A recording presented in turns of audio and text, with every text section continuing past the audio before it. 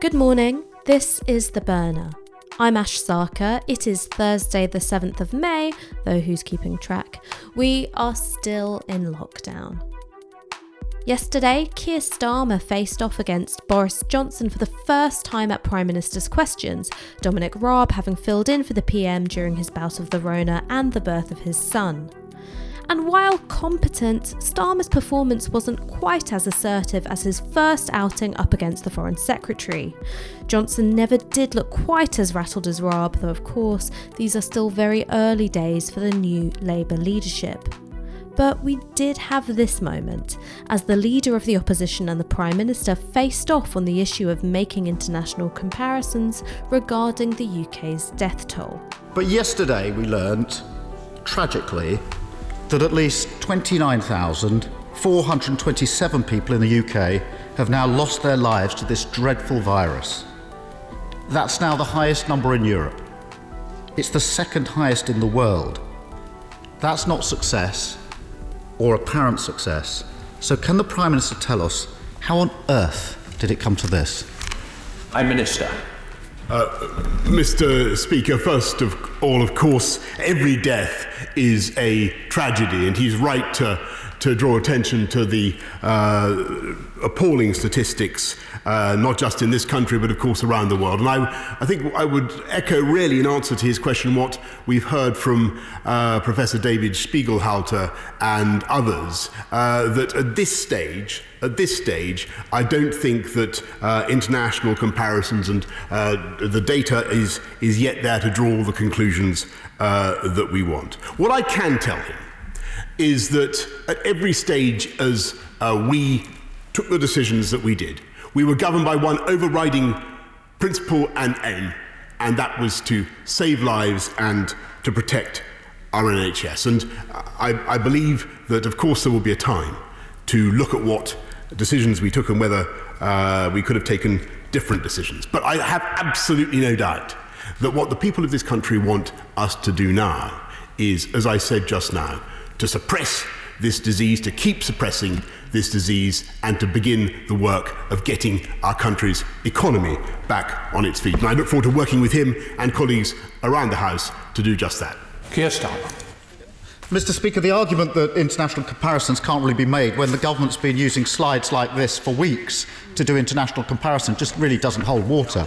I'm afraid that many people are concluding that the answer to my question is that the UK was slow into lockdown, slow on testing, slow on tracing, and slow on the supply of protective equipment. Keir Starmer there demonstrating to the nation that he's the kind of man who keeps a screenshots folder on his external hard drive. The verdict from the pundits this week: Robert Peston said he was living. Andrew Neil called it the face crack of the century. Aisha Hazarika was gagged, while Dan Hodges merely tweeted wig. Nah, I'm just playing. They all called Keir Starmer forensic again. Interestingly, however, there was a new entry into the commentariat's vocab book. Peston and Neil both praised Keir Starmer for his courteous manner, just a day after Rosina Allen-Khan MP was upbraided for her tone when putting questions to Matt Hancock. To be fair, I think this was less a subtweet at Dr. Rosina than it was a subtle comment on the perceived harshness of the previous management's politics. The subtext here is that real opposition abides by the rules of parliamentary decorum, respects the jolly good chapocracy of Westminster, and eschews the vitriolic hectoring of hard-left populists.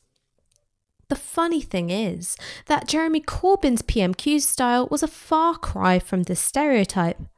Take a listen. She won't make money off of my name, darling. She can make it off of Harlow and all the rest of the fools that will flock to her, but not Crystal, darling. Whoops, wrong track. I mean this one. So I thought my first Prime Minister's question time, I'd do it in a slightly different way. And I'm sure the Prime Minister is going to absolutely welcome this, as he welcomed this idea in 2005. But something seems to have happened to his memory during that period. And so I sent out an email to thousands of people and asked them what questions they would like to put to the Prime Minister. And I received 40,000 replies. Now, there isn't time to ask 40,000 questions today, And our rules limit us to 6. And so I would like to start with the first one, which is about housing. Indeed, Jeremy Corbyn's first PMQs was derided for not being tough enough, being too circuitous and failing to get into the cut and thrust of frontbench politics. If there was a singular frustration with Corbyn's performances at the dispatch box, it was the absence of knockout blows, a sense that Jeremy's phasers were calibrated to explain when they should have been set to kill. It wasn't that he demonstrated a lack of courtesy, but too much of it, and directed towards the wrong people, the public outside the chamber, rather than the press watching from the gallery. Perhaps when the pundits say courteous, they mean that Keir Starmer demonstrably holds the social codes of Westminster in as high a regard as they do. It speaks, perhaps, to the limits of what a real opposition can really be seen to sincerely oppose. So, 1 month into the job, how's constructive opposition going for Sir Keir? Depending on who you listen to, the new Labour leader is second only to the Messiah himself, or doing such a rubbish job of opposing the government that he may as well pack it in and go walk about with Rory Stewart.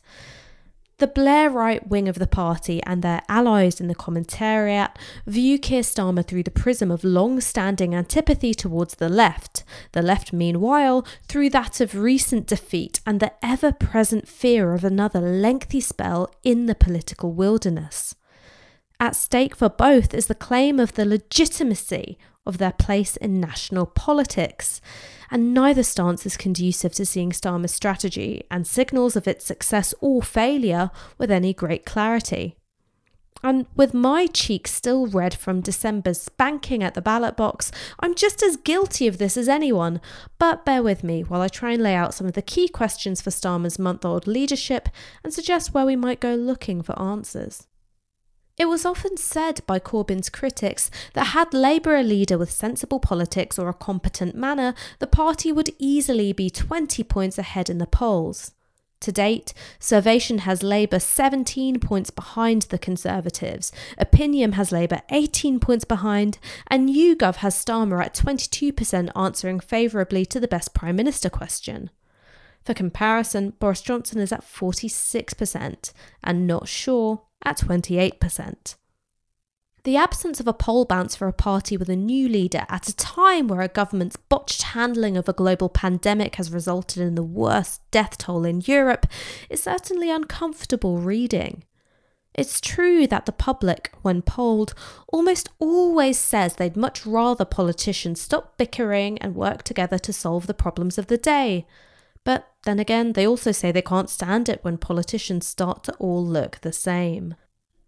For Keir Starmer's detractors, this lack of obvious cut-through is a damning indictment of the conciliatory approach favoured by the new frontbench. And it's probably fair to say that a genuine disagreement with a steer calmer strategy comes with a sizable pinch of schadenfreude. Not so easy, is it, Charlie Big Potatoes? Ho, ho, ho! But it's not so straightforward as all that. In polling released by Opinion this week, Keir Starmer has a net approval rating of plus 18 points, just 2 behind the Prime Minister, and a significant improvement on Jeremy Corbyn's last recorded figure of minus 51.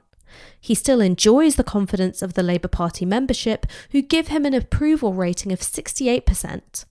Starmer has as strong a mandate from the party rank and file as Corbyn ever did, even if it's less immediately obvious what he's going to do with it. I'd suggest this is what you'd call a feature rather than a glitch. It's a long time until the next scheduled general election, and the recent record for Labour leaders who make it through the bulk of a full parliamentary term is not good. Gordon Brown made it to the ballot box mortally wounded by the expenses scandal, the financial crisis, and bitter party infighting. Ed Miliband's reassuring private polling numbers in 2015 crumbled upon contact with the real thing. And while Corbyn was able to defy expectations at the snap election held 2 years into his leadership, increasing Labour's vote share by the biggest margin since 1945, 2019, of course, was an entirely different story. This latter example is perhaps the most instructive. Perceptions of Jeremy Corbyn in 2017 were characterised by a real sense of his integrity and insurgency. A leaked manifesto serendipitously tapped into a collective political common sense. But after a further 2 years of being traduced in the press, mauled by his own party, and tied in knots by the Brexit issue, the very moral clarity which had once distinguished him was seen to be tarnished in the public eye. The optimism of free broadband, school meals, and the National Care Service was not enough to revive it. Where Corbyn was a totem, Starmer is a cipher. The calculation being made perhaps that it's better to sacrifice cut-through to the public now rather than go into an election overexposed later down the line.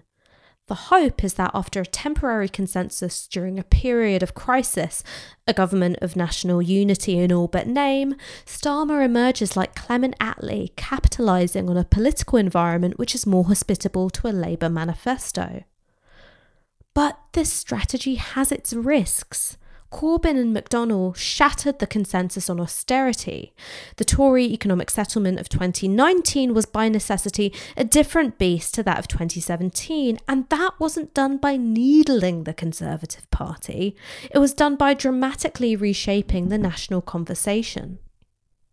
Right now, there is a tension between the public's approval of the government as a whole and its declining trust in the government's handling of the pandemic. For the opposition, that gap is a window of opportunity which might not be open again. What's more, it was a muscular approach from the left and the trade union movement which secured the concessions of the government's job retention scheme. The trade-off for Keir Starmer isn't simply between short and long-term political gains for himself, but perhaps between long-term political capital and immediate cash in the pockets of the country's workers. The manoeuvring in Westminster is not just about what is owed to the big players of party politics, what is owed to all of us. O-P-U-L-E-N-C-E, opulence. You own everything. Everything is yours. It's been briefed to the government's favoured stenographers at Fleet Street that Chancellor of the Exchequer Rishi Sunak is eager to roll back on the coronavirus job retention scheme as soon as possible. Options on the table include cutting the wage subsidy from 80% to 60%, lowering the £2,500 a month cap, and changing the eligibility threshold for self-employed people seeking support. The government is said to be keen to wean the country off of the furlough measures. One senior government source said people are addicted to the scheme. Indeed, being able to do things like pay rent and buy food is now as crack amongst the British public. According to Laura Koonsberg, talk now is of getting businesses who didn't necessarily have to close back up and running, though it's worth pointing out that businesses were mothballed due to the absence of safe commuting means, personal protective equipment, and the ability to implement social distancing measures.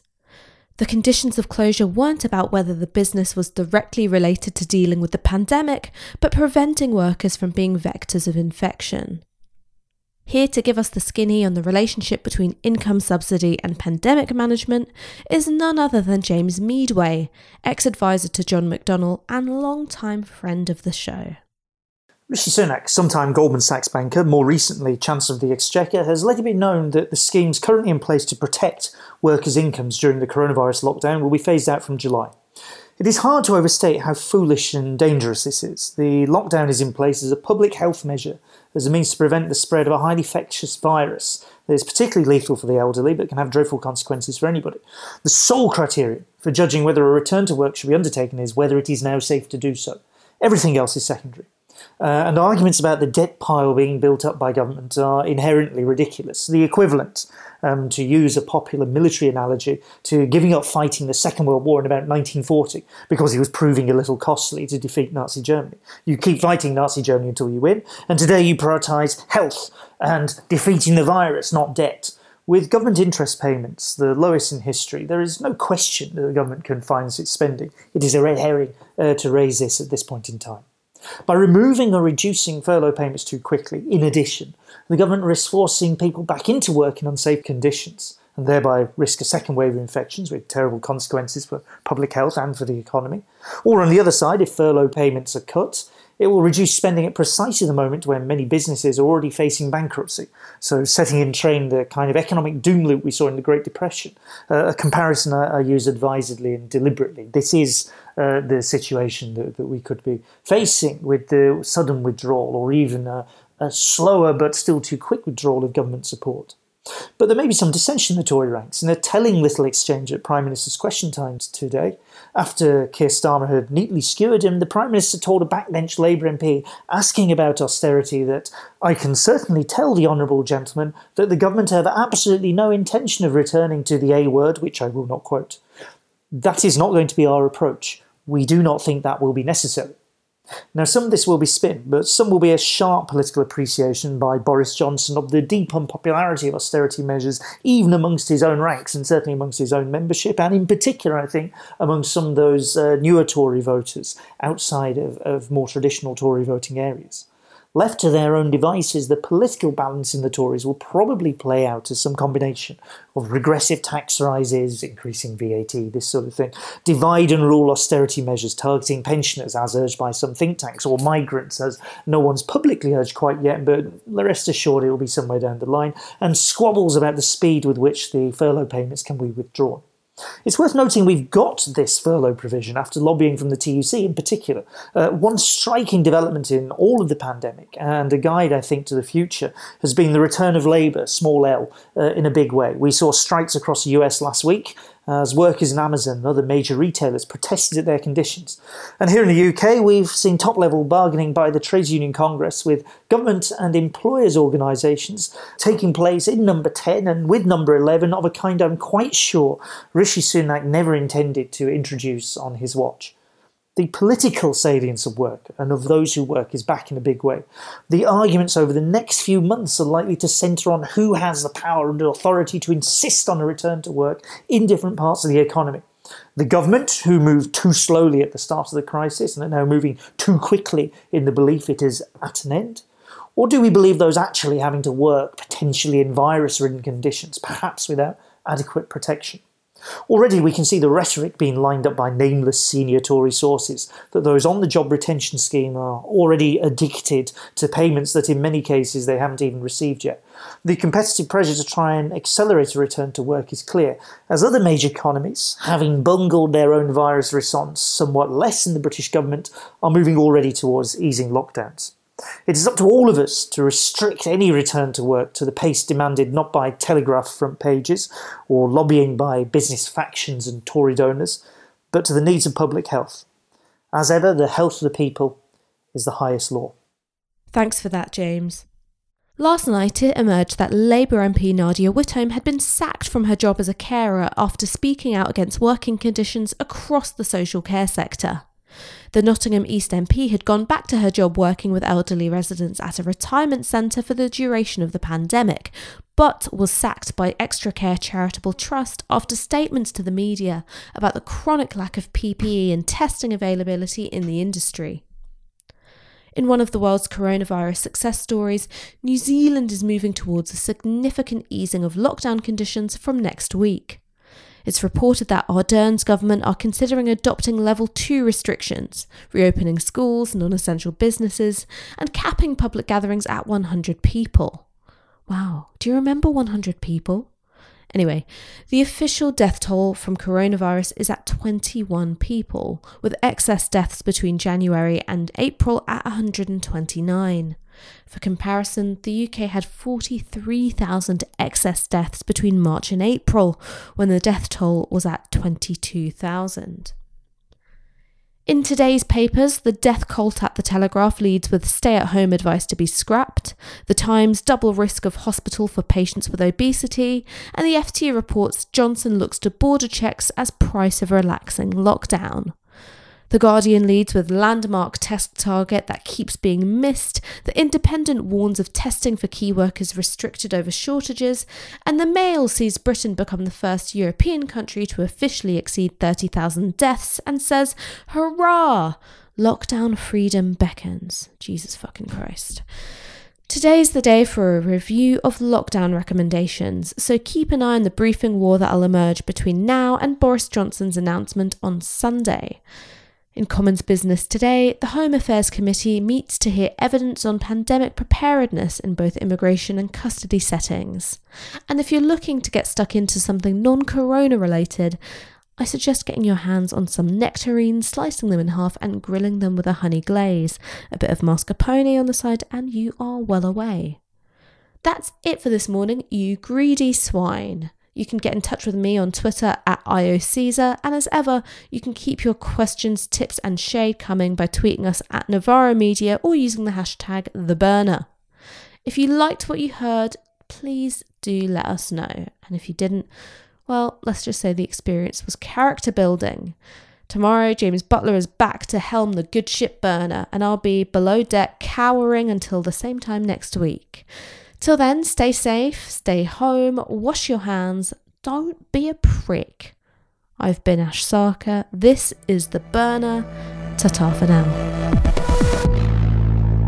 This broadcast is brought to you by Novara Media. Go to novaramedia.com/support.